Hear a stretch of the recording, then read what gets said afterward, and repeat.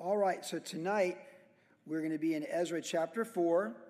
We began the book of Ezra last week. And as I mentioned, the book of Ezra has two parts. It's chapters 1 through 6, and then 7 plus is part 2. And the books are credited to Ezra, the scribe, as the writer led by the Holy Spirit. He comes into the picture when we get to chapter 7, but he recounts for us historically the record of those captives from Judah coming back after the 70 years of captivity in Babylon, coming back to Judah to rebuild their lives, to see the nation of Israel reestablished once again, going forward, no longer with kings, but with governors and under superpowers that are over them, but going forward in the things that God has for them. And we saw how Cyrus was prophetically spoken of 200 years before he was born in the book of Isaiah, the Medo-Persian king, and that when he came to power after the Medo-Persians had conquered the Babylonians, there in the fullness of time, he was led by the Spirit of the Lord to pronounce the return of the Jews to their own promised land in fulfillment of prophecies previously said. So about 50,000 of them came back from that Babylonian Medo-Persian area. History tells us there's probably like 1 to 3 million Jews that were in that area at that time. Most of them are extremely successful in commerce and very settled into their new way of life in that part of the world. But from that group, with the support of those who stayed, about 50,000 came back to reestablish the land. And we saw this, but when the Assyrians had conquered the northern tribes, a couple centuries before that, they displaced the people and brought in foreigners to live there. That's what they did. They conquered people and they'd move them around to get them out of their comfort zone and make them less inclined for rebellion and more inclined for obedience and to just go along with what the governments wanted them to do. When Nebuchadnezzar conquered Judah, he did not do that. So the land basically, by God's decree, laid fallow. Just very poor people lived there for about 70 years. The vineyards and olive groves and all those things were just there, kind of laying dormant. Eventually, some stragglers would have come down from the north and almost like squatters come in and occupy those things and those places. And that's what was going on. So when the returning Jews came back from Babylon under the Medo-Persian decree of Cyrus, they're coming back to their own homeland, what was their great-grandparents' land and estates and inheritances, and they're coming back to reestablish what was theirs and to rebuild it personally, geographically, but also nationally, and most importantly, as a people of covenant, spiritually. And that's where we really left off last week, because they were going to rebuild the temple. They didn't have the Ark of the Covenant anymore. They didn't have the showbread, the lampstand, or the altar of incense. Those things just disappeared. But Cyrus had released them some of those things from the temple that Nebuchadnezzar had taken over 70 to 90 years before. So that was pretty special. They had some of the original temple artifacts from Solomon's temple as they came back. But the walls are burned down. The city's burnt. The temple no longer exists. They found the base of the original temple, and there in chapter 3 last week we saw they came together and they laid the foundation, and the people were rejoicing. And we were told on the latter end of chapter 3 that there was such a loud noise that you could hear it as far as you could imagine. And the younger people were rejoicing because they saw their future and their hope in front of them.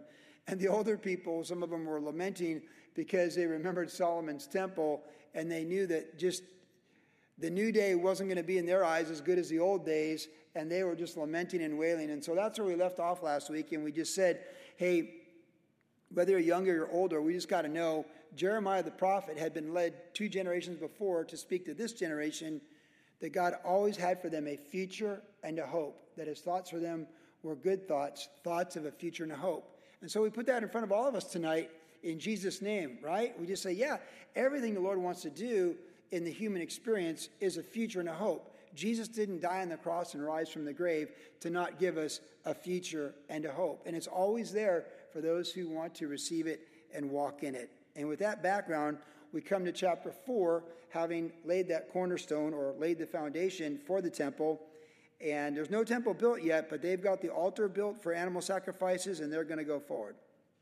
Now, when the adversaries of Judah and Benjamin heard that the descendants of the captives were building the temple of the Lord God of Israel, they came to Zerubbabel and the heads of the fathers' houses and said to them, "Let us build with you, for we seek your God as you do. And we have sacrificed him since the days of Esarhaddon, king of Assyria, who brought us here. But Zerubbabel and Jeshua and the rest of the heads of the fathers' houses of Israel say to them, you may do nothing with us to build a house for our God, but we alone will build to the Lord God of Israel, as King Cyrus, the king of Persia, has commanded us. Then the people of the land tried to discourage the people of Judah, and they troubled them in building and hired counselors against them to frustrate their purpose all the days of Cyrus, king of Persia, even until the reign of Darius, king of Persia. In these first 5 verses, we get a good understanding why the Samaritans were so hated by the Jews in the time of Christ. Because this group of people coming against them, they're the Samaritans. This is where they really come in to the picture for us. There are these people, and we know this from the record of 2 Kings, that when the Assyrians resettled people and displaced them, the people they brought in to the northern area of Israel, they worshipped other gods. And what these people did, these displaced people that came from other parts of the Middle East, is they held on to their idolatrous beliefs, and then they embraced some of the beliefs of Israel, creating a hybrid religion, which we know is quite popular in the human experience, right? It's very popular. I tell people, if you talk to me about the Lord in 1981, I would have told you I was a Catholic, a Christian, and somewhat of a Rastafarian, and a positive, I just had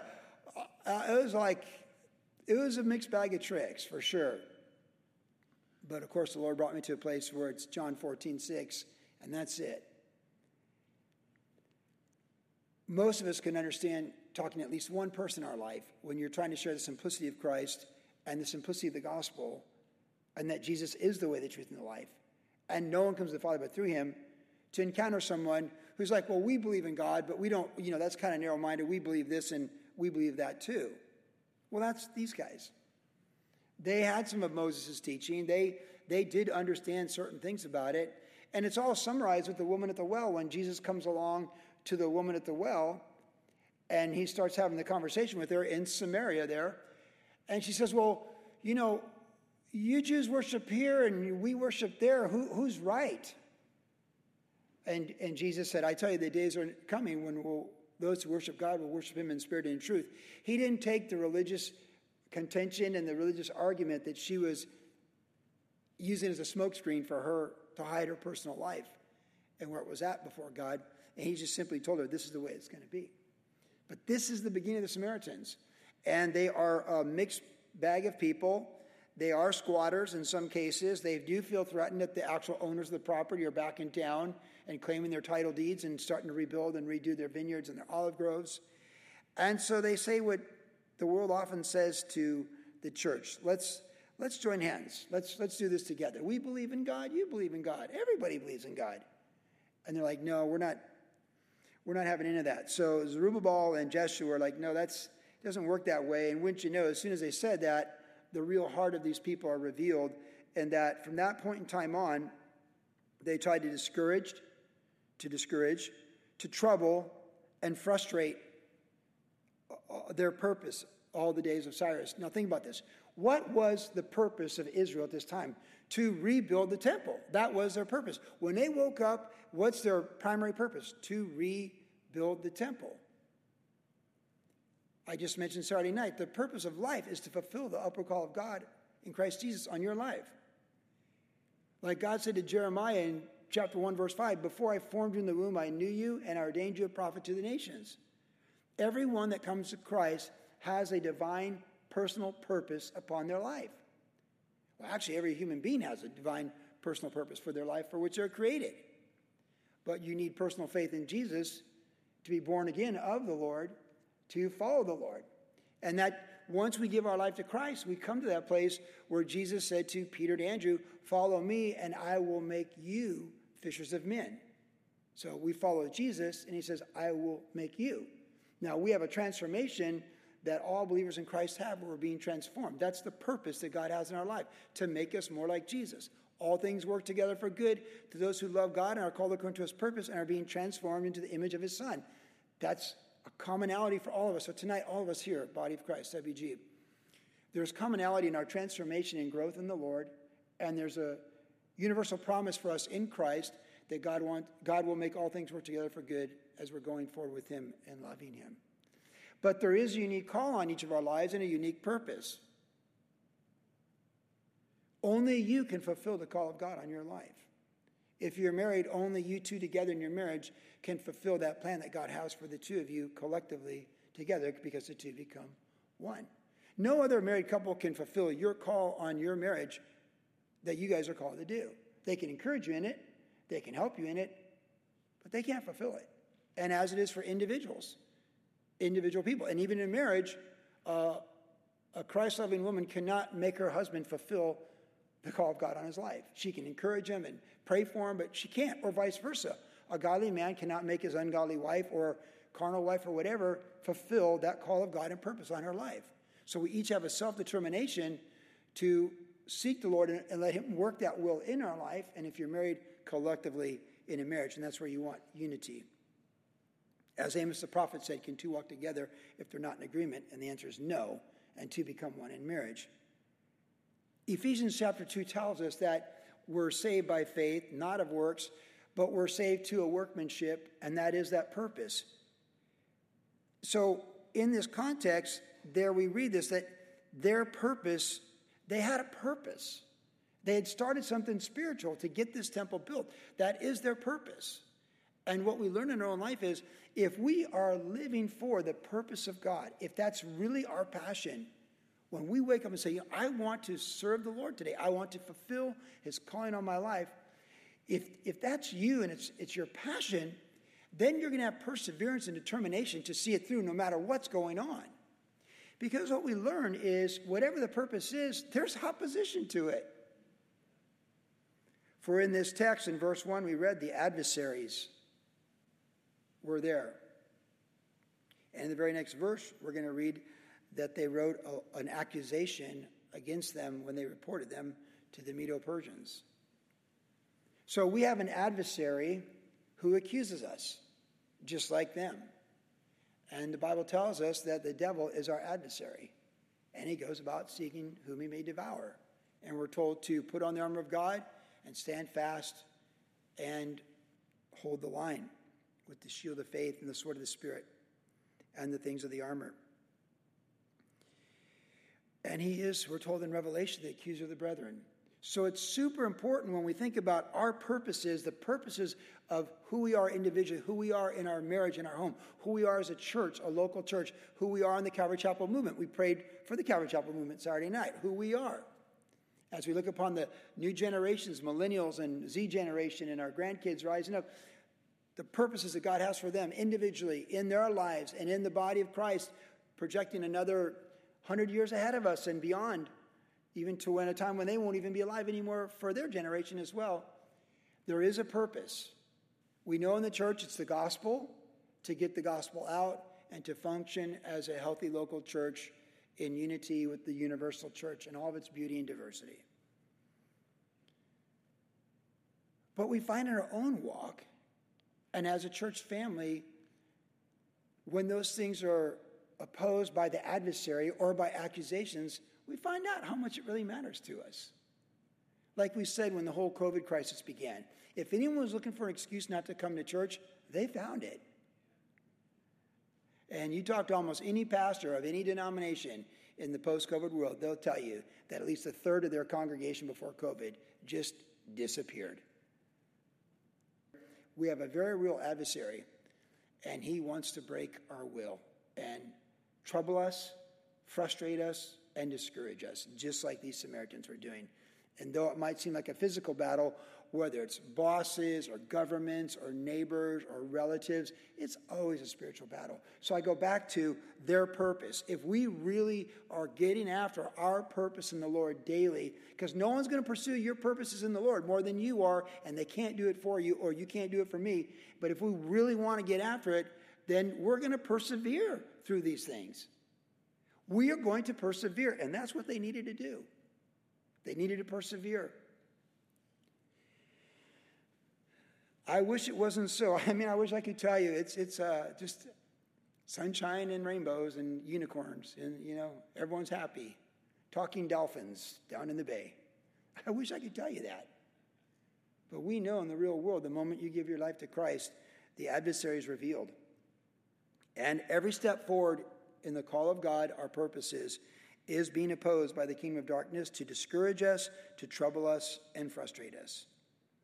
So we must really purpose in our heart to fulfill our purpose from God and stay determined and be perseverant and just, having done all, stand. Just stay after it. So verse 6, we read on. So all the days of Cyrus up until the reign of Darius. Now, in the reign of Ahasuerus, in the beginning of his reign, they wrote an accusation against the inhabitants of Judah and Jerusalem. In the days of Artaxerxes, also Bishlam, Mithridath, Tabel, and the rest of their companions wrote to Artaxerxes, king of Persia, and the letter was written in Aramaic script and translated into the Aramaic language. Rehum, the commander, and Shimshai, the scribe, wrote a letter against Jerusalem to King Artaxerxes in this fashion. From Rehum, the commander, Shimshai, the scribe, and the rest of the companions, representatives of the Dinanites, the Aphrasathites, the Tarpalites, the people of Persia, Erech and Babylon, Shushan, the Havites, the Elamites, and the rest of the nations whom the great and noble Osnapher took captive and settled in the cities of Samaria and the remainder beyond the river, and so forth. This is a copy of the letter that they sent him. To King Artaxerxes, from your servants, the men of the region beyond the river, and so forth. Let it be made known to the king that the Jews who came up from you have come up to us at Jerusalem, and they are building the rebellious and evil city, and are finishing its walls and repairing the foundations. Let it now be known to the king that if this city is built and the walls completed, they will not pay tax, tribute, or custom, and the king's treasury will be diminished. Now, because we receive support from the palace, that's government workers, in case you didn't catch it. I'm not against government workers. I'm just saying they live off government things, and so this is what they do. It was not proper for us to see the king's dishonor. Therefore, we have sent and informed the king that search may be made in the book of the records of your fathers, and you will find in the book of the records and know that this city is a rebellious city. It's harmful to kings and provinces, and they have incited sedation within the city in former times, for which cause this city was destroyed. That's true. Verse 16, we inform the king that if this city is rebuilt and its walls are completed, the results will be that you have no dominion beyond the river. That's not true. That's baiting someone to create fear. Fear of loss of revenue, actually, too, the way it's framed. Verse 17, the king sent an answer to Rehum the commander, to Shimshai the scribe, to the rest of their companions who dwell in Samaria, and to the remainder beyond the river, peace and so forth. The letter which you have sent to us has been clearly read before me, and I gave the command, and a search has been made, and it was found that this city in former times has revolted against kings and rebellion and sedation, and have been fostered in it. There have also been mighty kings over Jerusalem, who have ruled over all region beyond the river, and tax, tribute, and customs were paid to them. Now that would be like David and Solomon. Now give the command to make these men cease, that this city may not be built until the command is given by me. So that's a government decree. Verse 22, take heed now that you do not fail to do this. Why should damage increase to the hurt of the kings? Boy, they framed it just right, hadn't they? Just framed it just right. Governments love power and they love money. It doesn't matter who's in charge of the government. It's human nature. Verse 23, now when the copy of King Artaxerxes' letter was read before Rehum, Shimshai the scribe, and their companions, they went up and hasted Jerusalem against the Jews by force of arms and made them cease. Thus the work of the house of God, which is at Jerusalem, ceased, and it was discontinued until the second year of the reign of Darius, king of Persia. Now, the first few verses of this chapter and the last verse that it ceased, those are kind of the key verses of this chapter. This whole story is more a summary of some of the things that went on for 60 years, a 60-year time period, where there was ongoing conflict with the Samaritans. This story really sets up what was going on in the time of Zerubbabel, then in the time of Ezra, then in the time that Esther saved her people in the palace back in Medo-Persia, and then in the time of Nehemiah when he came back to rebuild it all. In fact, our timelines are this. Zerubbabel is 538 to 516 BCE. He led this group. Esther is 483, so 20 years, 25 years later, 473 BCE. Then Ezra is 458 BCE, 457, followed by Nehemiah 444 to 425. These kings that we read here, Artaxerxes and these guys, they were all different kings of the Medo-Persian Empire during that time. Cyrus starts it out, and then this Darius, this is where it gets tricky because there was a Darius, if you know the book of Daniel, he mentions a Darius. He's the Darius when Daniel was delivered by the lion. He's the king that grieved throwing Daniel to be fed to the lions. That's not this Darius. Two different Dariuses. In fact, there's a third Darius later on in the timeline. It's kind of like those northern and southern kings when they call themselves Jotham and Joshabam and Jotham at the same time. It gets a little tricky. So we're really looking at like an 80-year time period, 60 to 80-year time period where these events are unfolding. And as mentioned previously, I find it ironic that Buddha and Confucius lived at the same time in the East. I just think that's like, oh, that's random. Not to mention Socrates and Plato lived at the same time in Greece, shortly on the same timeline as Nehemiah. So these people that have these philosophies that so influence our world right now lived at the same time from the East and in the West that it's crazy. Like, it was like a little 100-year period. All this crazy stuff was happening on planet Earth. And the Jews are supposed to rebuild their temple that doesn't look anything like Solomon's temple, and they've got a purpose and a plan. They're supposed to get back to work. But they abandoned the work by force of arms, which I think we can all relate to. It was one thing to have threatening mandates during COVID. It'd be quite another if the California National Guard showed up at church, right? I'm pretty bold about, we're going to sing, no one tells us not to sing. Well, if the California National Guard showed up with weapons, I'm thinking, well, maybe we can sing in our homes. You know what I'm saying? Like, I mean, we're all human beings, right? Threat of physical force and incarceration is a pretty powerful threat. I'm really bold, I'm like, yeah, no one tells us we can't sing. If the California Guard was here, I'd be like, let's try scripture reading tonight, and then we'll think about singing. That's what force of arms does to people. We'll understand it. It's a bully tactic. And it worked. It worked for them. Now we read on in chapter 5. Then, and isn't that the way it always is with the Lord? When there's adversaries and contention and governments are flexing on the kingdom of God, then, because God's always going to have the final say, then God's going to always move through his prophets. Then God's going to always speak a word of encouragement. Then God's going to always get his people back on track. And then there are always going to be certain women and men who will risk their lives and do it. That then's a big word right there. Then the prophet Haggai and Zechariah, the son of Iddo, prophets, prophesied to the Jews who are in Judah and Jerusalem in the name of the God of Israel who was over them. So Zerubbabel, the son of Shealtiel, and Jeshua, the son of Jozadak, rose up and began to build the house of God, which is in Jerusalem. The prophets of God were with them, helping them. So here we go. Now we got a momentum shift. That's how it works. Life is momentum. Life is good decisions, consistency, discipline with good decisions, and then momentum of building things up.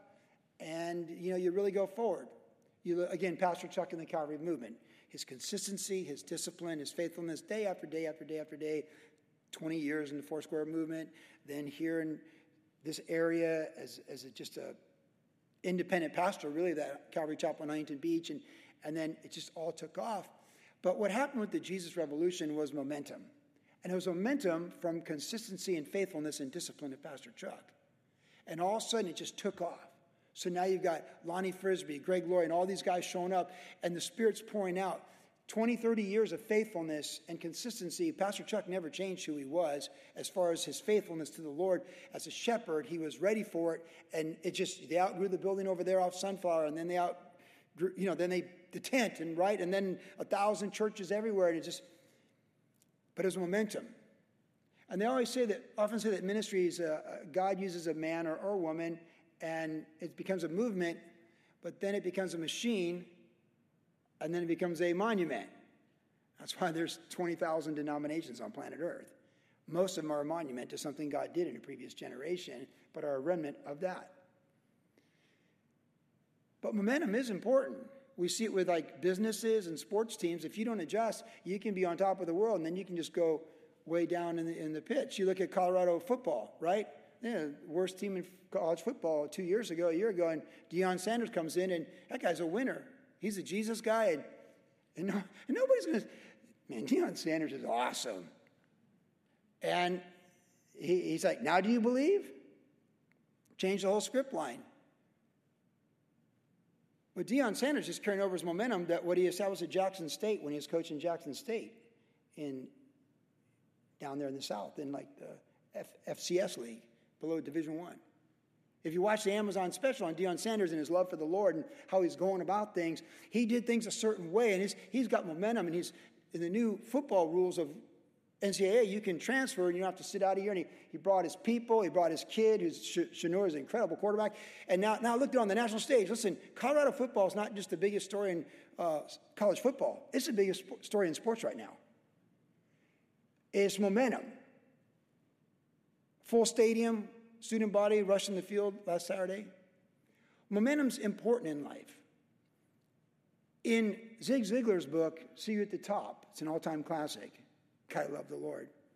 He talked about the well of water, and you got to pump it, and you got to put in the work, but then once the water's there, you just shh. But if you let it go, the water eventually goes back to the water tablet, and you lose your momentum. Life is momentum. And that's why it's so important that we stay after consistently and faithfully with discipline those things of the Lord. Because if you leave it alone, all that momentum that God's established will just go like that. And that's what happened to this generation. They lost all their mojo. Mighty Mo is really good on your side.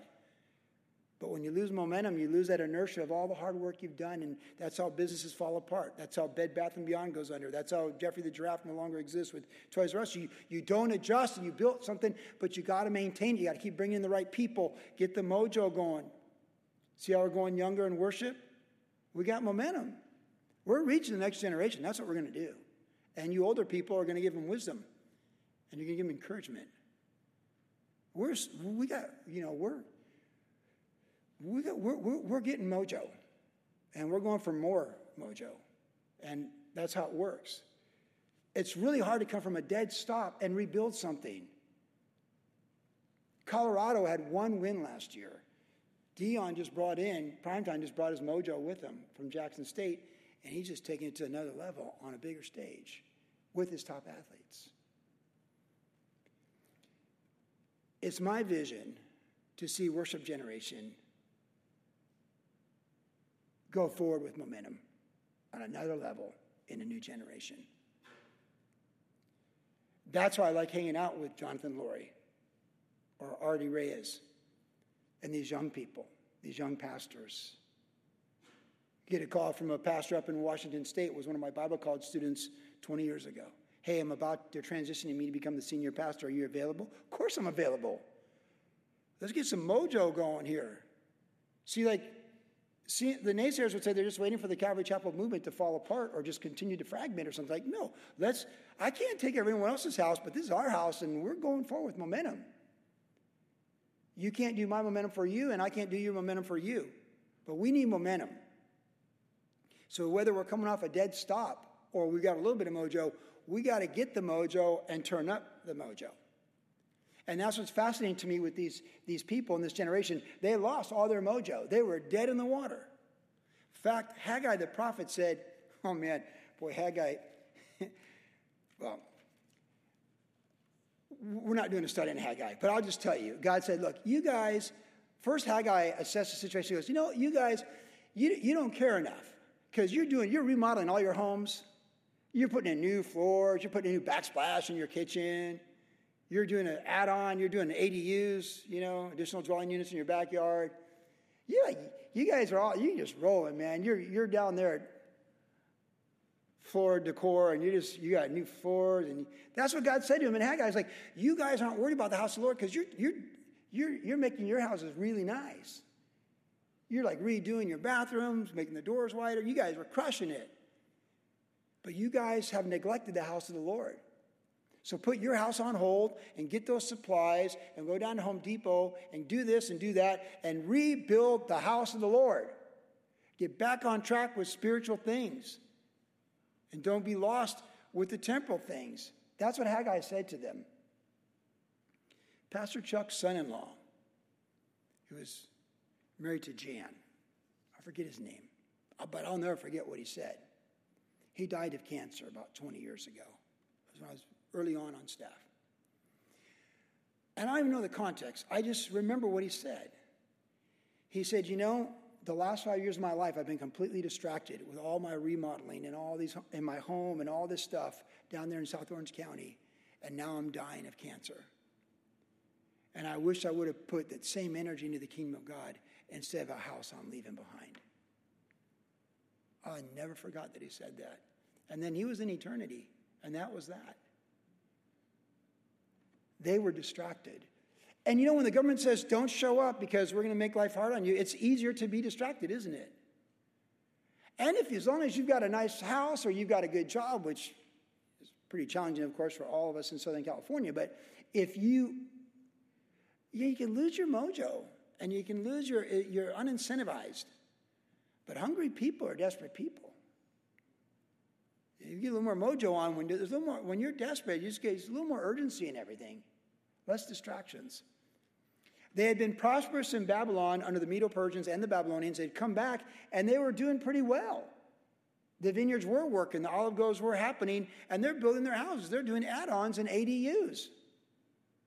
And God said, you guys, man, for over 10 years they had stopped the work on the temple, over 10 years. And maybe they were discouraged because it wasn't going to look anything like Solomon's temple.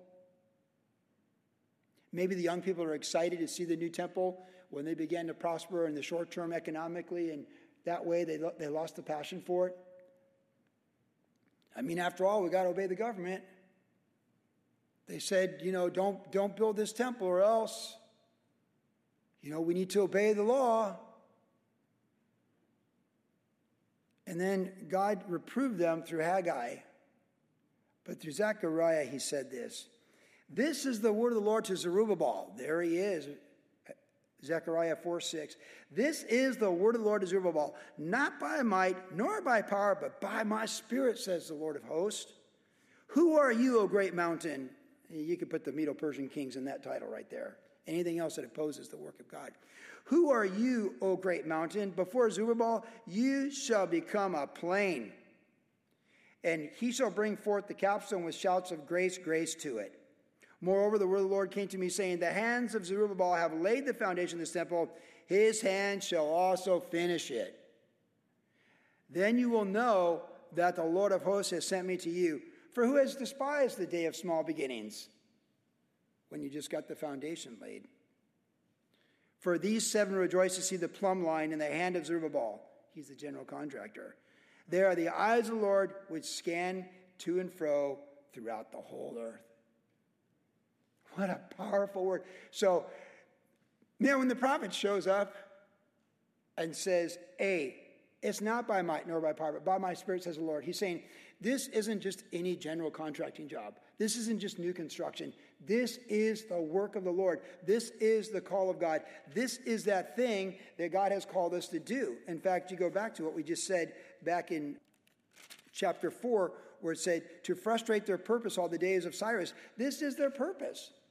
And they had lost their purpose. And it's easy to do.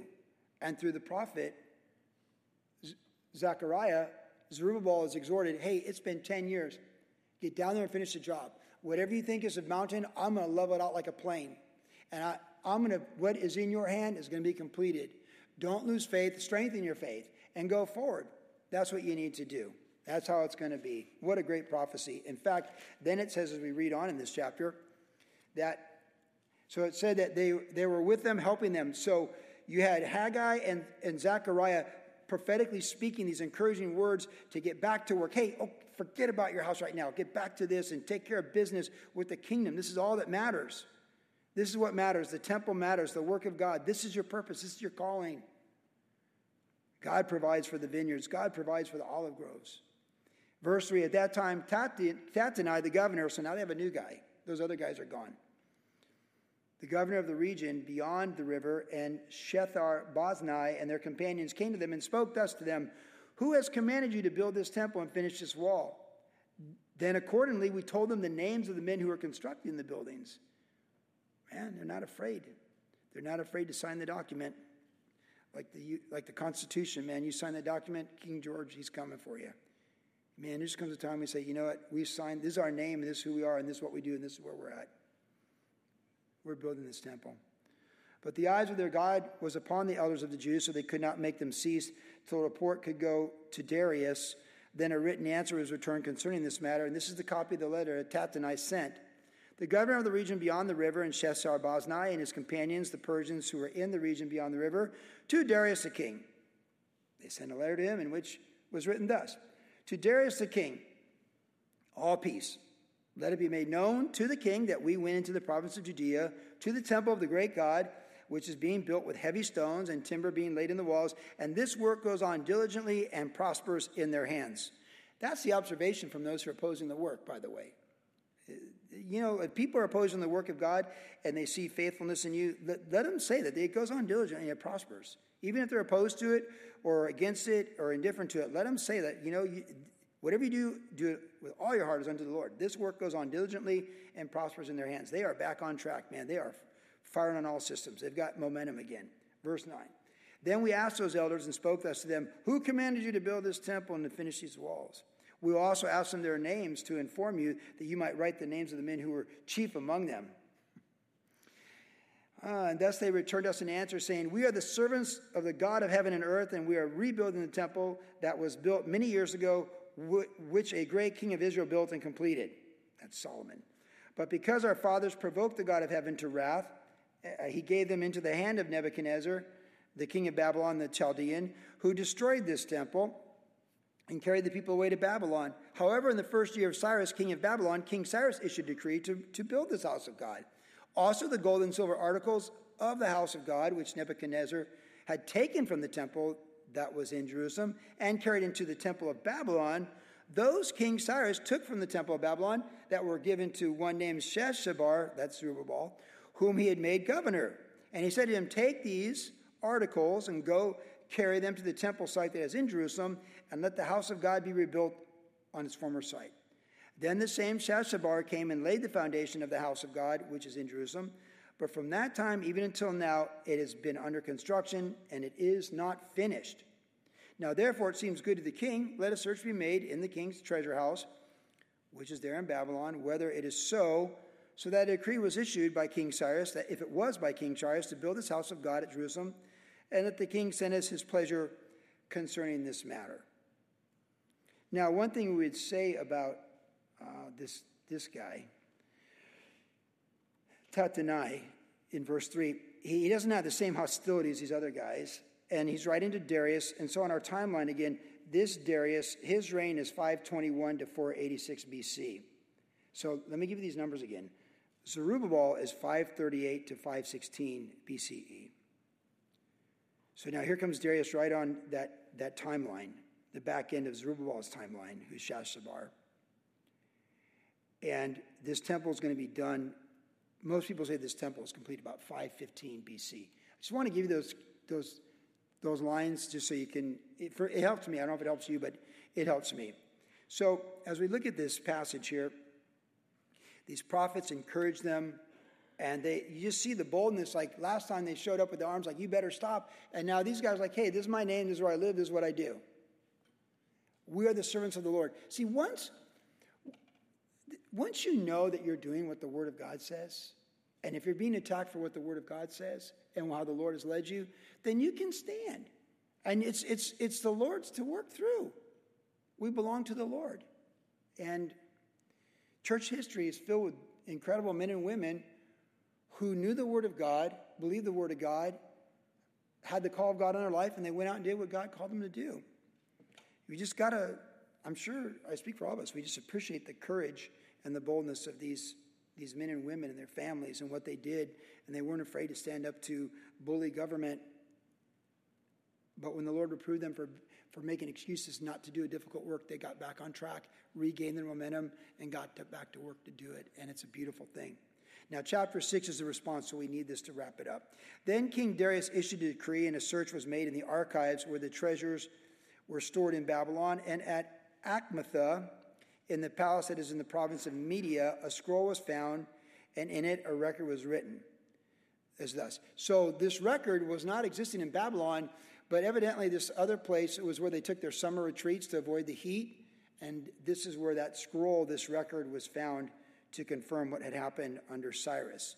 In the first year of King Cyrus, verse 3, he issued a decree concerning the house of God at Jerusalem. Let the house be rebuilt, the place where they offered sacrifices, and let the foundations of it be firmly laid, its height 60 cubits and its width 60 cubits, with 3 rows of heavy stones, 1 row of new timber. Let the expenses be paid from the king's treasury. Also let the gold and silver articles of the house of God, which Nebuchadnezzar took from the temple, which is in Jerusalem, and brought to Babylon, be restored and taken back to the temple, which is in Jerusalem, each to its place, and deposited in the house of God. So there it is. That's the decree. We already read about it in the end of 2 Chronicles. We read about it in the beginning of this book. Now Darius finds this decree, and the law is the law. Verse 6. Now therefore Tattenai, governor. So this is what Darius is writing to Tattenai. Now therefore Tattenai, governor of the region beyond the river, and Sheshar-Boznai, and your companions, Persians beyond the river, keep yourselves far from there. Let the work of the house of God alone. Let the governor of the Jews and the elders of the Jews build this house of God on its site. Moreover, I issue a decree as to what you shall do for the elders of the Jews for the building of this house of God. Let the cost be paid at the king's expense from the taxes on the region beyond the river. It's so great when God fights your battles. This is to be given immediately to these men so they are not hindered. And whatever they need, young bulls, rams, and lambs for the burnt offerings of the God of heaven, wheat, salt, wine, oil, according to the request of the priest who are in Jerusalem, let it be given to them day by day without fail, that they may offer sacrifices of sweet aroma to the God of heaven and pray for the life of the king and his sons. So God just totally worked in Darius' life where he's like, hey, I should get these guys praying for me. This is the Lord. I should get behind this. Also, I issue a decree, verse 7, that whoever alters this edict, let a timber be pulled from his house and erected, and let him be hanged on it. And let his house be made a refuge heap because of this. And may the God who causes his name to dwell there destroy any king or people who put their hand to alter it or to destroy this house of God which is in Jerusalem. I, Darius, issue a decree. Let it be done diligently. Man, it's just so good, when you're obedient to the Lord and you have courage in the Lord to do what's right with the Lord, to fulfill your calling in the Lord, how he just fights our battles.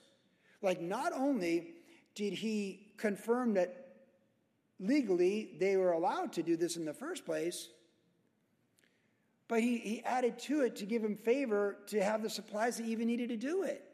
So if they're worried about the cost and supply chain and those sorts of things, here's the most powerful man in the world saying, give them whatever they need. So the previous thing was like, the previous king, Artaxerxes, I'm going to lose my tax base. This king's like, hey, you give them the tax base because God's going to bless them and have them pray for me and my boys. Man, the Lord is so good. It just reminds us, body of Christ, WG, it just reminds us that if God be for you, who can be against you? And to obey is always better than sacrifice. And to just do the best you can in faith to go forward as you feel led of the Lord is going to always be the right thing to do. And God gives favor. And if for some reason there's disfavor, he's redirecting you. But I just love this. Verse 13. Well, here's Tattenai, the governor of the region beyond the river, Sheshar-Boznai, and their companions diligently did according to what the king Darius had sent. So the elders of the Jews built, and they prospered through the prophecy of Haggai the prophet and Zechariah the son of Iddo. And they built and finished it, according to the commandment of the God of Israel, and according to the command of Cyrus, Darius, and Artaxerxes, king of Persia. Now the temple was finished on the 3rd day of the month of Adar, which is in the 6th year of the reign of King Darius. That's how we get BCE 515, 516, by harmonizing what we know from the timelines of these kings. Then the children of Israel, the priests and the Levites, and the rest of the descendants of the captivity celebrated the dedication of this house of God with joy. And they offered sacrifices at the dedication of this house of God, 100 bulls, 200 rams, 400 lambs, and as a sin offering for all Israel, 12 male goats according to the number of the tribes of Israel. They assigned the priests to their divisions and the Levites to their divisions over the service of God in Jerusalem, as is written in the book of Moses. And the descendants of the captivity kept the Passover on the 14th day of the first month, for the priests and the Levites had purified themselves. All of them were ritually clean, And they slaughtered the Passover lambs for all the descendants of the captivity, for their brethren the priests, and for themselves. Then the children of Israel who had returned from captivity ate together with all who had separated themselves from the filth of the nations of the land in order to seek the Lord God of Israel. And they kept the feast of unleavened bread 7 days with joy, for the Lord made them joyful, and turned the heart of the king of Assyria toward them to strengthen their hand in the work of the house of God, the God of Israel. It's interesting they say the term king of Assyria because that's really like even reflecting on how far wide-reaching the Medo-Persian Empire had become. They were over all that came before them. The Medo-Persian Empire they encompassed all that land. So the past being overrun by the Assyrians, the past being overrun by the Babylonians, and here this king, this Medo-Persian king, gives them favor, authority to prosper and be fruitful. We're going to always love to see anywhere in the Bible that they finished it. Right? Verse 16. We're just going to always love to see something that they finished it. We want to get started on the things of God, and the first step of faith is the most important step of faith because that's the one that puts us in motion. But once you begin your journey, we all know it's easy to get discouraged. And this story is a story about how they were threatened, bullied, and discouraged and stalled in that work. But God was for them, and he sent those prophets to reprove them, exhort them, and encourage them. And then he blessed them and gave them favor and confirmed them. They did it. They built it and they finished it. And just a reminder to us that a job well done is a job well done. And a life well lived is it's a panoramic legacy of a life well lived is really a life where in the chapters and sequences of life, that's who you were as a woman, that's who you were as a man, or in a married couple, whoever you share the journey with, it's steps of faith, new experiences, new lessons of growth with the Lord, refinement by the Lord, and a completion, a sealed fruit, like Paul said to the Romans in Romans 15, a sealed fruit. But there's always a new adventure. You see, we finished one thing, sealed fruit, finished well, and then we begin a new one. And like when Paul said to the Romans, when I delivered this gift to Jerusalem, he said this concerning the historical records in the book of Acts, but he said it in Romans that he was going to deliver this financial gift. And he said, when I seal this fruit, that was the end of the church planting that we see in the book of Acts for Paul. When I finish this fruit and come to Jerusalem, then I'm going to Spain. See, it's new journeys, new adventures. But you finish well. The Lord would teach us, and we teach our children and our children's children to take steps of faith and to finish well. And each definitive thing that is defined as a project or an experience of finishing well sets them up for the next thing to finish well. And it becomes the legacy of their life and our life. And I would also say when you have success and you complete things, you need to celebrate it. It says a couple of times there that they celebrated. Well, it says they celebrated with joy. And it's a reminder to us that we need to celebrate those victories. We need to celebrate those successes with the Lord. We need to celebrate, man. We need to. Calvary Chapel Vero Beach just celebrated 25 years as a church, and it was a big celebration. I was like, that's special, man. I celebrate. Props to you, Jim Galler. Good job, man. Celebrate, Jim. Have a party. Rejoice in the Lord. They celebrated. They did it with joy. They kept the Passover. They separated themselves. They sought the Lord, and they had joy. And it just reminds us that in our journey, there are adversaries, but there's celebration. There's celebration when we have the victories, right? And the joy of the Lord is our strength, and God wants to give us joy in the journey. And it's a joyful thing to serve the Lord. It's a joyful thing to be separated to the Lord. It's a joyful thing to celebrate the Passover and be under the blood. Like there's joy in the Lord. This is like a victory parade, you know, like this last couple of verses, like a victory parade, what they went through a couple of decades. But those people that were shouting, those young millennials or Z generation shouting when that temple was laid, and then all the distractions that came, and then, you know, when they're full adults now and they're like in their mid-30s, whatever, going like, yeah, we did it, man. Finished it. Praise God. Let's celebrate the Passover. Let's get under the blood. It's a beautiful story. Yes and amen.